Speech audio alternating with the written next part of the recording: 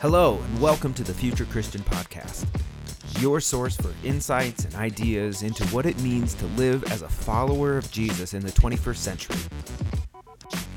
At the Future Christian Podcast, we talk to pastors, authors, and other faith leaders for helpful advice and practical wisdom to help you and your community of faith walk boldly into the future. Here's your host, Lauren Richmond Jr. Hey, and thanks for listening in to the Future Christian Podcast. My name is Lauren Richmond Jr., and I am pleased to be joined by hymn writer and composer, Dr. Amanda Udis-Kessler. Hello. How are you tonight? Good. Thanks for your time, and glad to have you on, and looking forward to conversing with you a little bit about this. So, Amanda has I want to give you some of her bio real quick. So Amanda is like I said, hymn writer, songwriter, composer, and writer who specializes in music and lyrics for liberal and progressive religious people and communities. Her hymns have appeared in 6 hymnals, wow, and are part of collections at several progressive religious websites, along with her responsive readings and several sermons. She serves informally as composer in residence at Vista. I don't even know this, Amanda. Vista Grande Community Church. Vista Grande Community Church, United Church of Christ. Yeah, I'm in Colorado as well as you, and I don't even know how you say it. So, Vista Grande, I'm learning something, as you're the featured hymn writer composer for the fall 2020 through summer 2021 United Church of Christ Musicians Association Journal, Worship, Music, and Ministry. So, there's a lot more I could say about Amanda, but for sake of time and brevity, we'll leave it at that. But yeah, so Amanda, what would you like our hearers and the listeners kind of to learn about your story, how you got here, and what kind of made you passionate about music? So I started my life religiously as a secular Jew in New York City. And growing up, Christianity was pretty exclusively negative for me. I found it judgmental. I found it arrogant. And once I came out as queer, I found it homophobic. And just because people use the word queer differently, I'm just going to say I'm using it descriptively to include lesbians, gay men, bisexual people, transgender people, anyone who doesn't fit into the heterosexual norm or the gender norm exactly. So, sure. Thanks for that. Yep, sure. So my first positive encounter with Christianity actually came when I music directed a production of Godspell at my high school. I was 15 years old. And I was just incredibly moved by the music and the spirit of it and the sort of vision of community it had. And I realized that what has drawn me over and over again to Christianity and finally kind of brought me into it at one end of it is still Jesus's vision of the beloved community, the kingdom of God, what I sometimes call love's domain. And I think I got my first sniff of that really music directing this production of Godspell. I still cry almost every time I play All Good Gifts. So, yep. I also got interested in the academic study of religion. So I majored in that in college. I had to take my Life and Teachings of Jesus class. And it was a really interesting experience because it kind of built off of the Jesus seminar work. So my first introduction to biblical scholarship was the stuff happening at the progressive end of it. Interesting. So you were studying, who would have been, Funk and all those guys, right? Yep. I've read probably almost everything that John Dominic Crossan and Marcus Borg have read. Actually, I have a Palm Sunday hymn that's based on their book, The Last Week. So all of that happened. I spent about 30 years with the Unitarian Universalists, went to seminary, studied for ministry, didn't eventually go into it. But that also drew me closer. I went to a Christian seminary, and that drew me closer to Christianity in a way. And then the other thing that has sort of impacted my connection to sacred music is that at some point as a young adult, I realized that I really loved the idea of spiritual pop music. And what was around then was contemporary Christian music, the CCM scene. Yeah. So that's what I listened to. I didn't agree with it all theologically, but it also is part of what drove me to start writing my own. So that's fascinating. I'm hoping I won't say the name in case I'm still working on efforting But there's this former CCM artist I'm trying to get on the pod, I'll say. So Oh, I'll have to let you know if I can land that plane. oh, that'd be So wonderful. That'd be really talk to interesting. talk to her manager, I'll say. So we'll see. Um, so it's really been quite a faith journey for you then. It really has, and it's taken me a long time to sort of see that there's a space for me in Christianity. It's not something I would have necessarily thought earlier, but I had to do. Progressive Christians often talk about deconstruction and reconstruction, and Right.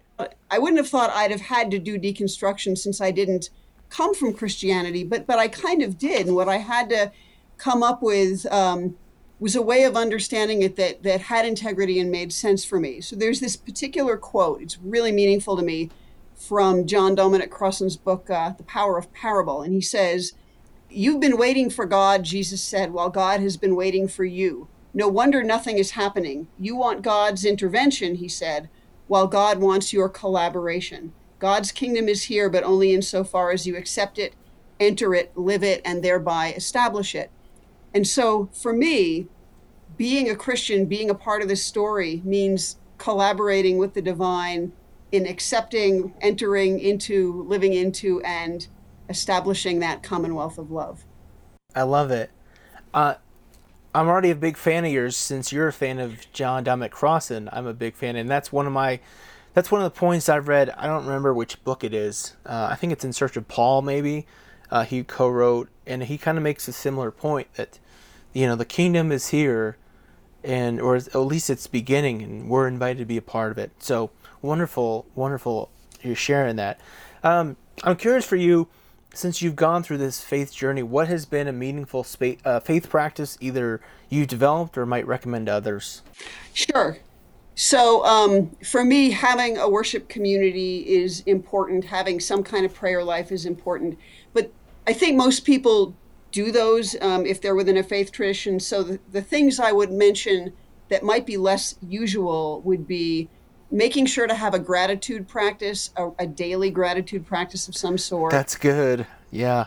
and then doing some kind of social justice work, and especially the kinds that make us uncomfortable if we ourselves are in a dominant group. So for me, anti-racist work is important.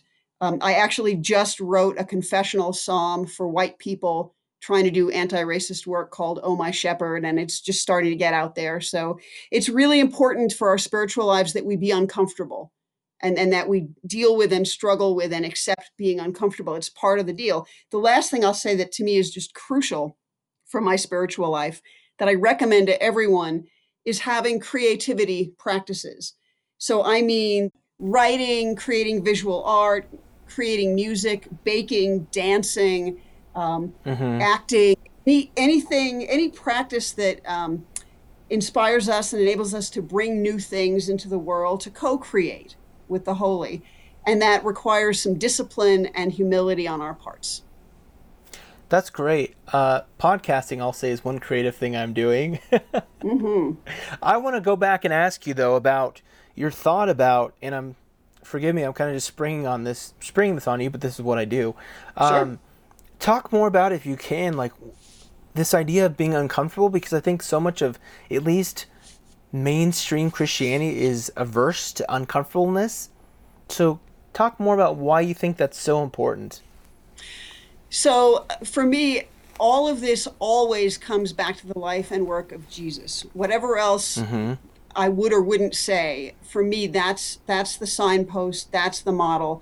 And he spent a lot of time making people uncomfortable, sometimes in really confrontational ways, the stories of, flipping the tables at the temple and all. Yeah.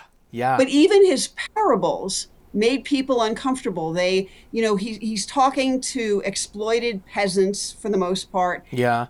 Yeah. He helps them to imagine this world that they don't really live in, but it's this vision of what could be. And so Mm-hmm.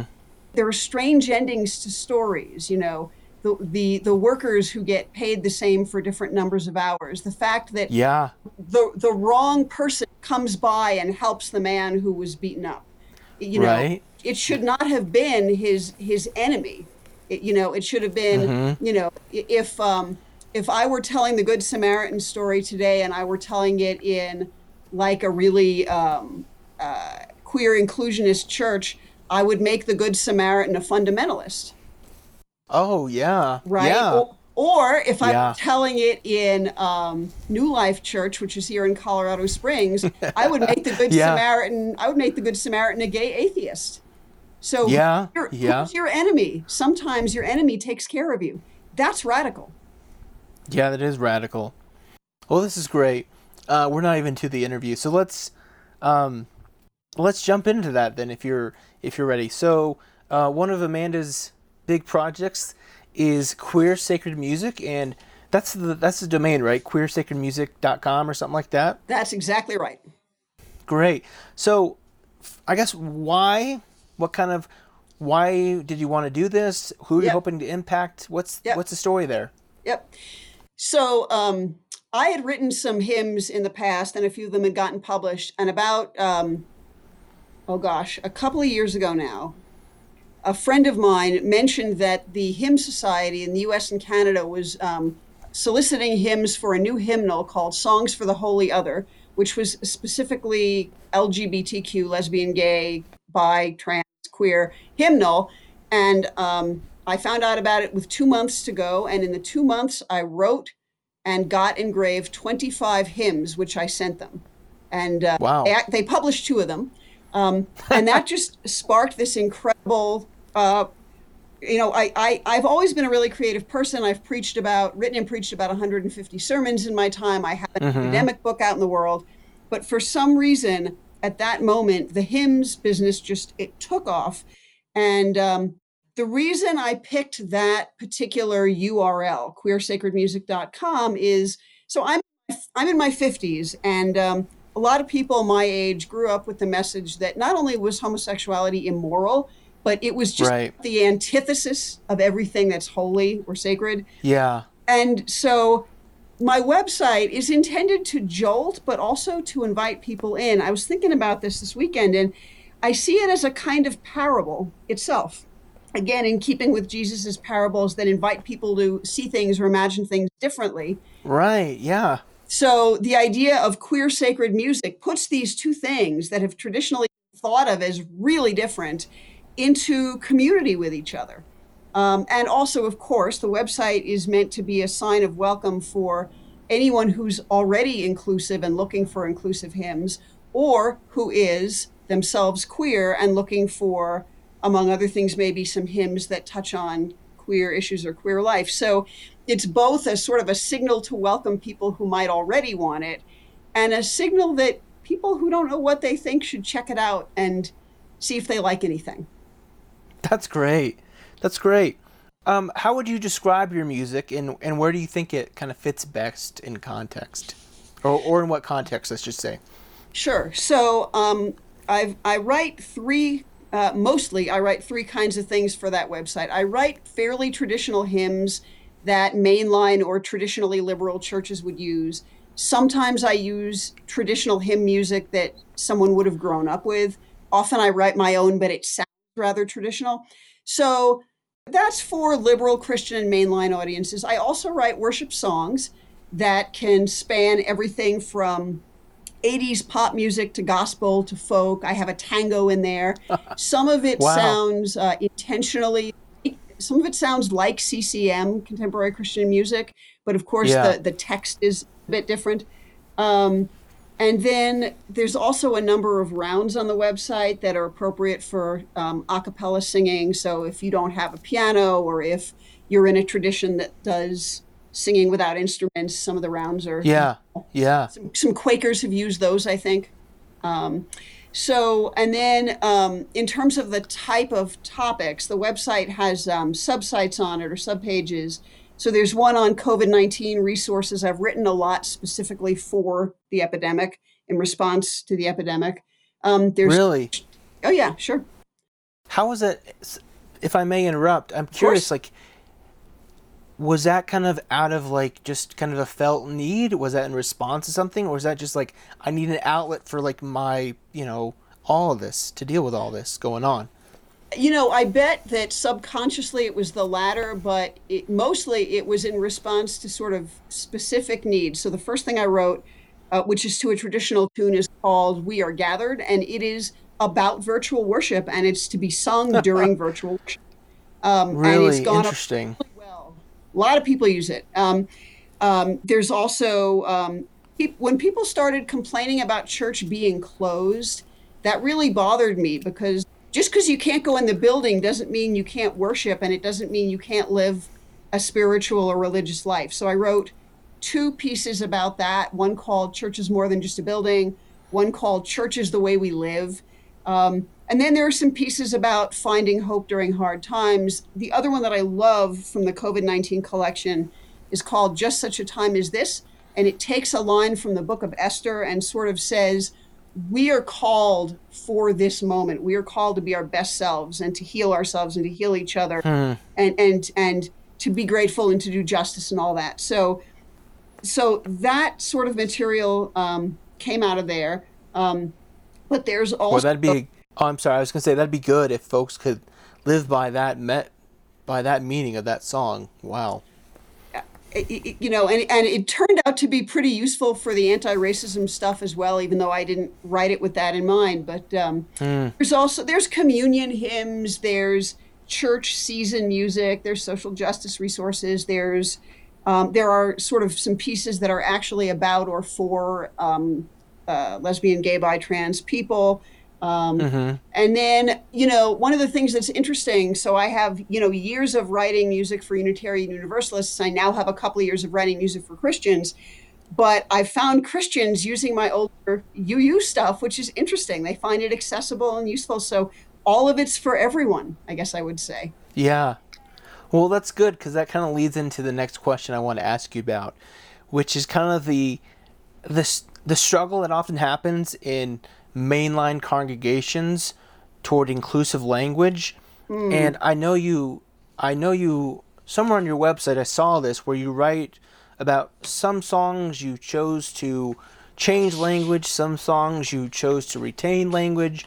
And I know yep. certainly within the tradition you work in right now, the UCC United Church of Christ, uh, I know in their hymn book that's something they struggle with, Hmm. and I know in my experience some churches still struggle with the fact that that's been changed in the hymn book. So can you talk through maybe that struggle that is, and then kind of your what's the word I'm looking for, your ethos behind where you Sure. seek change and don't seek change. Right. So I did think a lot about this, and I think I mostly want to talk about gender and the naming of God or the naming of the Sure. Spirit. That to me is, I mean, this topic is big enough for hours of conversation. Yeah. Yeah. But what I see is that the way you framed the question, originally was around how do you retain meaning when you try to use inclusive language, and I'm going to come back to that question.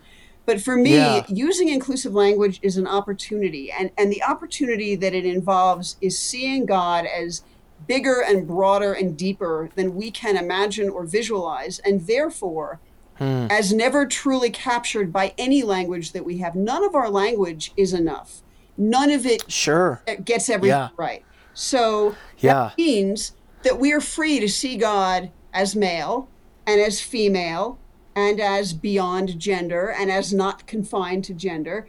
And we Mm-hmm. certainly are free to see God as powerful, but also as tender and as vulnerable.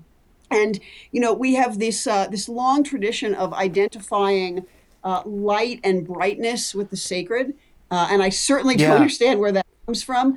But I think it also does us well to be open to identifying the darkness as holy. And there are some hymn writers who have done this really well. Mm-hmm. People like Brian Wren and others. But basically, Well, to me, go ahead. sorry to interrupt. I'm just thinking about um, how light and darkness has been, that metaphor has been used in the past. You're speaking about anti-racism, has been used Sure, what am I trying to say? Kind of promote light is good and dark is bad. So, yeah, exactly. I'm. That's interesting. That how I'm fascinated to hear that folks are kind of, yeah, making trying to lean into that. Well, and I guess I would say any truly inclusive approach to religion should engage us with images of sacredness that are so diverse that they include all people in them. So there's a book, I don't remember who Hmm. wrote it now, decades ago, by a feminist Christian theologian called A God That Looks Like Me. And Uh-huh. I can't speak theology in general, but in the writing of liturgical music, I think we need music that reminds women and people of African descent and Asian descent and Latin American descent, people with disabilities, queer people, that there is that spark of the sacred in all of us. Yeah. And then it doesn't exist in opposition to one's African background or one's queerness or one's femaleness, but in and through those identities and through all the identities we have. So to me, the most exciting inclusive language in sacred music is really around welcoming everyone to the table. I mean, Jesus had this really Hmm. open table, and this is a Right. way of engaging that. So, the idea that how do you retain meaning? You retain Yeah. meaning by remembering what's at the core of this beautiful vision that we are after, that we are seeking to promote on earth. Now, it is a challenge in terms of how you relate to traditions. And I really want to honor that. It's Yeah. very hard for a lot of people. But even there, the traditions themselves have been kind of selective. So I have a hymn called God the Soaring Eagle. It uses only biblical images of God or the sacred, Mm-hmm. and it has male images, female images, images from nature, images that are gender neutral. Those have been in the Bible as long as we've had a Bible. So it's not Right. that they're not Right. there, but the Christian tradition for a long time was male centered and male identified. And so our traditional hymns Yeah. are really male. And I'm not suggesting we throw Yeah. out male images of God. I'm saying we add to them. We sort of open our options. Yeah. Uh, um, so No, I love what you're saying. I appreciate that. Um, I know even when I was in seminary, talking to some of my female friends, um, I remember some of them kind of being annoyed that they couldn't reference God as a male because for them that was meaningful to be able to mhm, reference God as a male rather than. So I appreciate that kind of again, it's inclusion, right. including all of that. What's been really helpful for me has been being in a congregation in which, you know, there is really kind of a mix of more traditional and more progressive theology. The pastor is quite progressive, but there are people for whom the old hymns, the old language is really meaningful. And so over time, on any given Sunday, I might feel more connected or less connected. And on a different Sunday, someone else might feel more or less connected. But I think a good church community has that variation. And there are days when I'm really fine with, not feeling that connected to the old, pietistic hymns of 130 years ago, Yeah, because they make yeah. other people so happy. So they get to be happy sometimes. I get to be happy sometimes. We all get pushed and we all get included. Amanda, what a great answer because I'm just thinking as a pastor, like one of the things that pastors hear so much that drives us crazy is this like, oh, I'm not being fed. And what you're saying is what I love, what more congregants need to say is like, hey, it's not always about me Mm-mm. all the time. So I'm gonna jump from that into talking about hymns versus quote unquote worship music, kind of this CCM style worship music, however we want to call it. And Sure. I think that's one of the things that we hear often is like, hey, I just can't. I guess I don't even need to answer. I don't even need to ask this question because I think your answer fits to it. Of it's not about me because the idea of like, oh, I'm not being fed by this music, or I need something more worshipful. People might say. I heard that from a pastor told me he had a congregant say, "Oh, I need more worshipful feeling music." And I Mm-hmm. think your answer is just great to that about, hey, it's not always about me. I don't want to steal your answer. So what else do you want to say? Well, I do want to just add one thing there, though, which is I hadn't planned it to talk about this tonight, but it kind of fits here. I think that church really should comfort the afflicted and afflict the comfortable. And sometimes all of us are comfortable and sometimes all of us are afflicted. And so I actually support the idea that, if someone feels that they're never getting fed in church, I am a sociologist of religion by background before I ever started doing this stuff.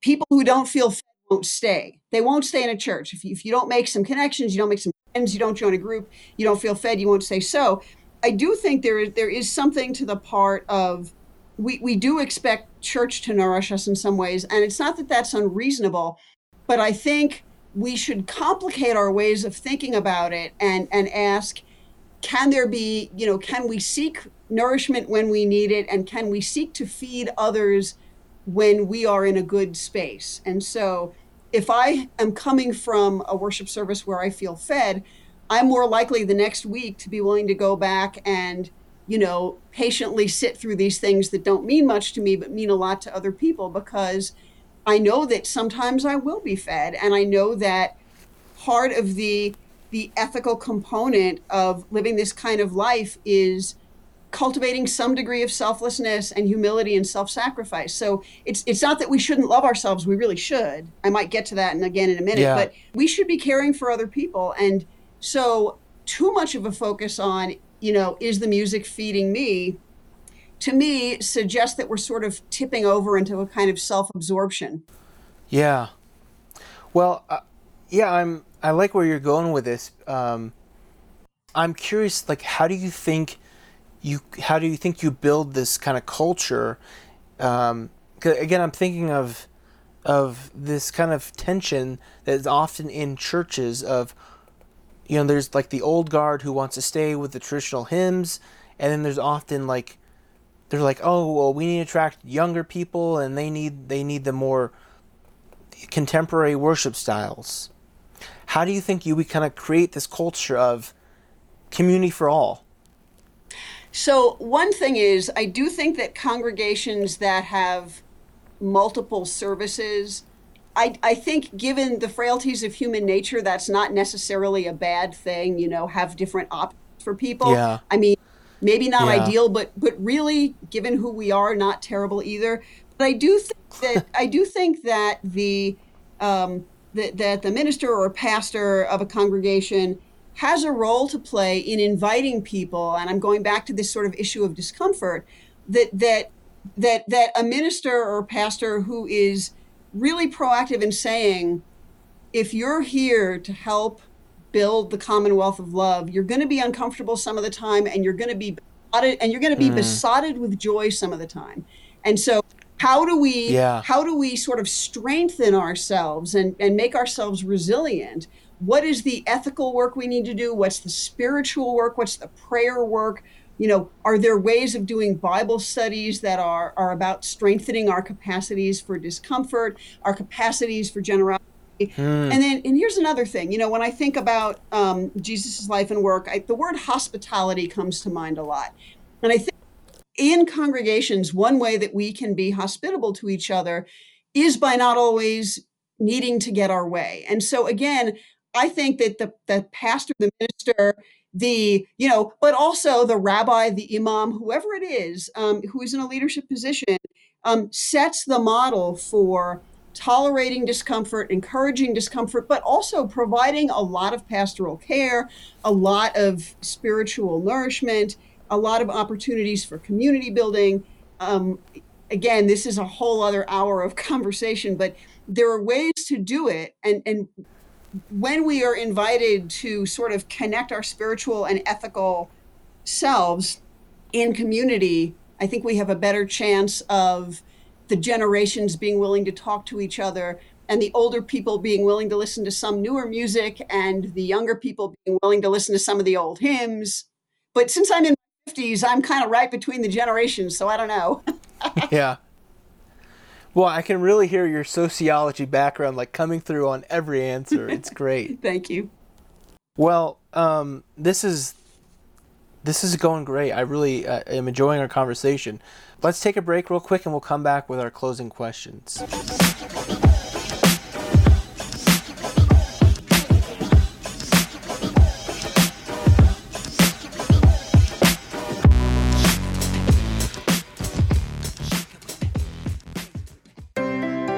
Looking for a progressive, inclusive church that allows you to ask questions, explore your faith, and connect with God? Check out Mission Gathering Thornton, a community of Jesus followers dedicated to growing in faith, living whole lives, and seeking justice for the good of all. As an online church with incarnational communities, we're meeting together online and in person with opportunities for you to connect with people across the street and all over the world. So visit us at mgthornton.org, find us on Facebook and YouTube. We'd love to have you be a part of this life-giving community. All right, we're back with Dr. Amanda Udis-Kessler. Did I say that right? You did. Good. I always get so nervous with people's names. So, Amanda, you can take these closing questions as seriously or not as you'd like to. So, if you were a pope for a day, what would that day look like? What do you want to do? I want to tell everyone, let's hold our doctrines and creeds with humility and gentleness and a willingness to disagree, and let's focus on collaborating with God to bring that commonwealth of love into being. And that means a lot of different things, but I will leave it there for now. Boy, I think, Amanda, you've given the most thought to that question. So thank you for that well thought out answer. Here's another one. What theological or historical Christian figure would you want to meet or bring back to life? Absolutely, Jesus, to find out how wrong I am about all of this. Also, I love that. You know, you're the only person who said Jesus so far. well, and I mean, I don't actually think he saw himself as a Christian, so it's sort of a trick answer in a way. It is. Well, I leave some space in there when I say historical figure, right? Yeah, no, you did. But you know what? I'd love to know how wrong I am about this, but I'd like to look into his eyes, because I think I would see compassion and love, and I think it wouldn't matter how wrong I am about my ideas, because I am striving to live a life of compassion and love, and so that is the person I would most love to see in all of our complicated history. I want to spring another question on you, if I may. Sure. I'm curious, you mentioned that idea of wanting to look into Jesus' eyes and kind of see his love and compassion in his eyes. So much of like worship, praise and worship style music right now tends to, as I hear it at least, kind of revolve around this kind of like me and Jesus, almost like my boyfriend Jesus. Yep. What are your thoughts? Because I hear a tinge of it almost in your answer there. So I feel like it's dismissive just to totally shrug it off, because I'm hearing it in your response there. So I'm curious your thoughts on that. Well, so my music very, very often uses the terms we and us. There's some individual language in it, but very, very little of it is Jesus, my boyfriend, and me. It's not I'll walk with him and I'll talk with him. That's not what I write. I write about us coming together to love and do justice and be grateful and all that such. And having said that, I do think that if I were, meeting Jesus alone, it's not so much that I have this image of the doe-eyed guy that we see in those paintings from, 1890.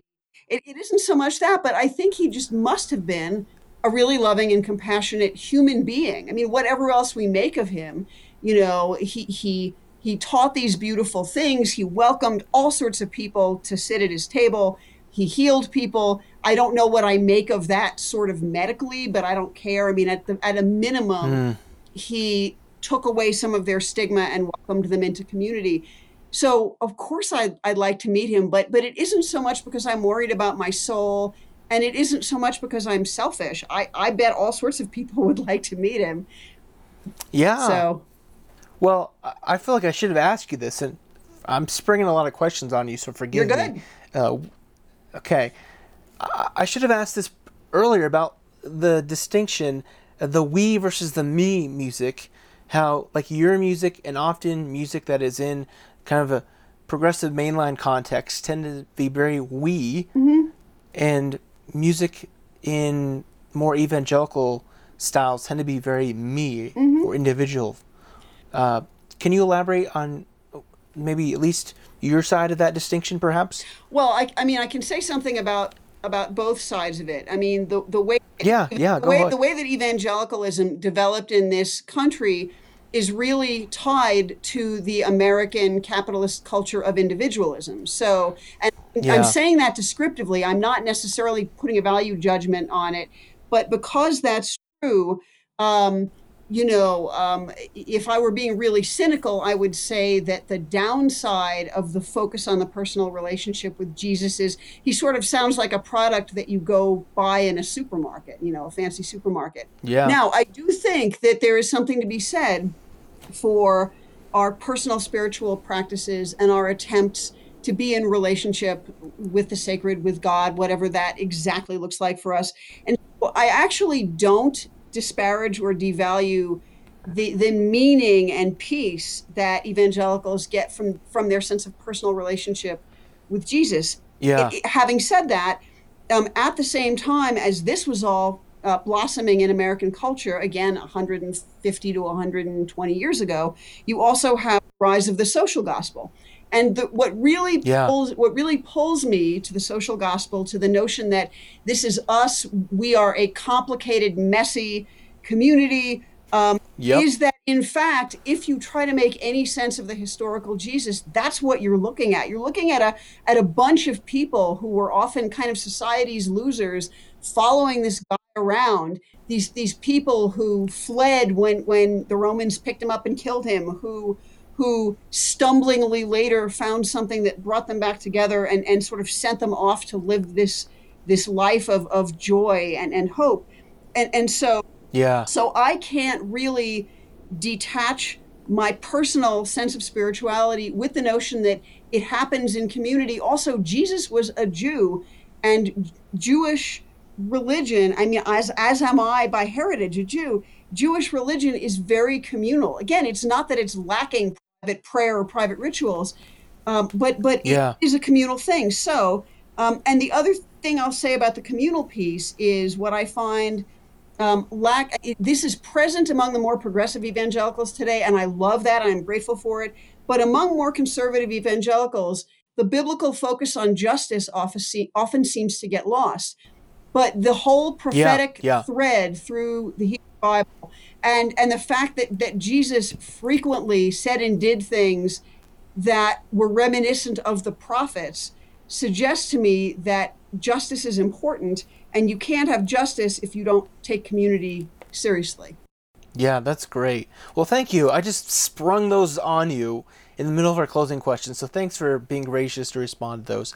Last question here, I'll give you. What kind of excites you most about the future as you think about it? You bet. So I think that there are going to be many future Christianities. It's going to have many forms, but the one that inspires me and excites me and humbles me is filled with joy and justice. It has people of all religions and no religions collaborating to build love's domain, or the community of love, or the commonwealth of love, or the kingdom of God. And so the future Christianity I yearn for does include traditional Christians and conservative Mm-hmm. Christians and evangelical Christians and progressive Christians and hyphenated Christians. It includes Buddhist Christians Yeah, and Universalist Christians and everyone else who's willing to sit down at a feast together and eat and argue and give thanks and do justice and love mercy and live humbly with the sacred. That's Micah 6:8, which is one of my favorite yeah, passages in the Bible, yeah. regardless of how they understand the sacred. It's going to be so messy, and I can't wait. Well, I just kind of, I really appreciate your kind of, I can hear this kind of meta narrative, if that's the right word, of your Jesus and the beloved community and that big table. And I hear it in the answer and I love it. So, well, thank you so much for your time. I've really enjoyed this conversation. Where can people find out more about you and your work? So, my main website is queersacredmusic.com, spelled exactly how it sounds. My last album is also available under the band name Every Soul at everysoulmusic.com/music. And again, that's spelled exactly how it sounds. So queersacredmusic.com if you're looking for hymns or worship music or rounds or that sort of thing. And if you're just curious what my last album sounds like, everysoulmusic.com/music. It's got quite a variety of stuff on it. Well, this is great. I've really enjoyed our conversation. So thank you so much for your time, and may God's peace be with you. And with you as well. Thank you so much. Thanks for joining us on the Future Christian Podcast. To learn more about Lauren or the podcast, visit future-christian.com. But hey, before you go, do us a favor, subscribe to the podcast and leave a review. It really helps us get the word out to more people. Thanks, and go in peace.